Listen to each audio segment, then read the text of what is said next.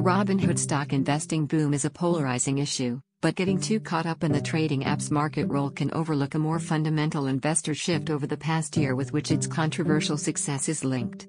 Berkshire Hathaway's Charlie Munger this week pointed the finger at Robinhood and said the stock market frenzy was regrettable. Robinhood claims most of its investors are buy and hold, but that has to be weighed against the billions in a future public offering it has on the line, and the politicians on Capitol Hill looking out for the little guy, and looking to regulate its business, which relies on money-making relationships with hedge funds. But what Robinhood said on Thursday about Munger being elitist does have some truth to it. The Robinhood critics are leaving out a big, more positive investing story linked to the retail stock trading phenomenon. For many Americans, especially younger ones and minorities, the past year was the first time they ever invested in the market. 10% of Americans bought a stock for the first time in the past 12 months, along with 7% who started contributing to a retirement account, according to a new CNBC Plus Acorns Invest in You survey. There has been a broad retail investing surge since the pandemic began. More than 10 million people in America opened a new brokerage account in 2020. The CNBC survey, conducted among over 6,100 adults in between February 1 and February 8 by SurveyMonkey, provides a window onto many of the market's new investors whom, if they do turn out to be buy and hold, will be making the right move and gaining a share of stock market wealth creation that historically has been concentrated in the nation's top income brackets. 22% of technology-savvy Gen Z respondents opened a stock market account in the past 12 months, the highest percentage among any age group surveyed. The next age bracket, 25 to 34, was second, with 17% buying stocks for the first time. In addition, 13% of blacks and Hispanics bought stocks for the first time. That figure was 14% among Asian Americans. Hispanic males made up the largest percentage of new stock investors at 19%. Those without a college degree and in the income bracket of $50,000 or less were also the most likely to buy stocks for the first time, according to the CNBC survey. Data from Charles Schwab released Thursday also shows progress made by Black Americans, with 63% under the age of 40 now participating in the stock market, equal to white counterparts, though there remains a significant overall racial gap in stock market wealth.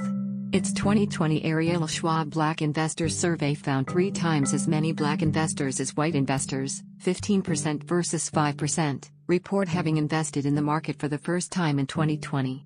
Less experienced investors are more vulnerable to being duped, but long-time wisdom provided by the financial services industry to the public is to start investing early. CNBC Advisor Council member A&D President Bonafide Wealth of Douglas Boneparth has seen increased interest in his firm that caters to millennial investors. Boneparth says his advice for first-timer investors: know your why. Before investing, know what you're investing for. It's different than just picking stocks.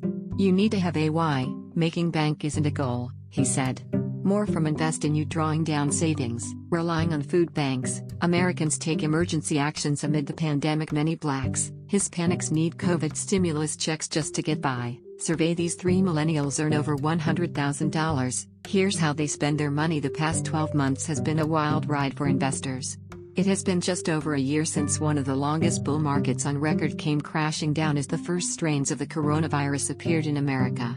The market has set 11 new records in 2021 already, but the past week has also shown how quickly things can turn, with the Dow Jones Industrial Average falling more than 500 points on Thursday and the Nasdaq having its worst day since last October. The disconnect between the real economy and the stock market has benefited investors, who have seen record gains. And the survey reveals data on how some Americans may have been led to the market out of desperation. Black and Hispanic Americans are twice as likely as white Americans to say that they need a COVID stimulus check just to get by, and yet, minorities responding to the survey indicated they were less likely to have received federal stimulus payments than white respondents.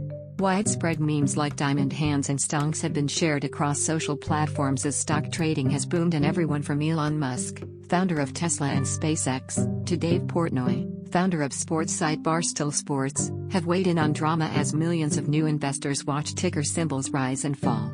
Bill Gates recently told CNBC that GameStop trading had no societal purpose, and the GameStop trading frenzy is the kind of high-risk, high-speed stock market action that will result in casualties. Record stock markets will attract schemers, so it is also understandable why legendary investor Charlie Munger weighed in on Wednesday at the Daily Journal annual shareholders meeting, saying, "It's most egregious in the momentum trading by novice investors lured in by new types of brokerage operation like Robinhood, and I think all of this activity is regrettable." He said of business models like Robinhood, "It's a dirty way of making money." If an investor has an issue with Robinhood, either for the hedge fund or speculative trading links, or the human tragedy associated with it, the fact is that there are now plenty of options in the brokerage world doing what it does, and which has been responsible for bringing so many new investors into the market, offering free trades of stocks, ETFs or mutual funds.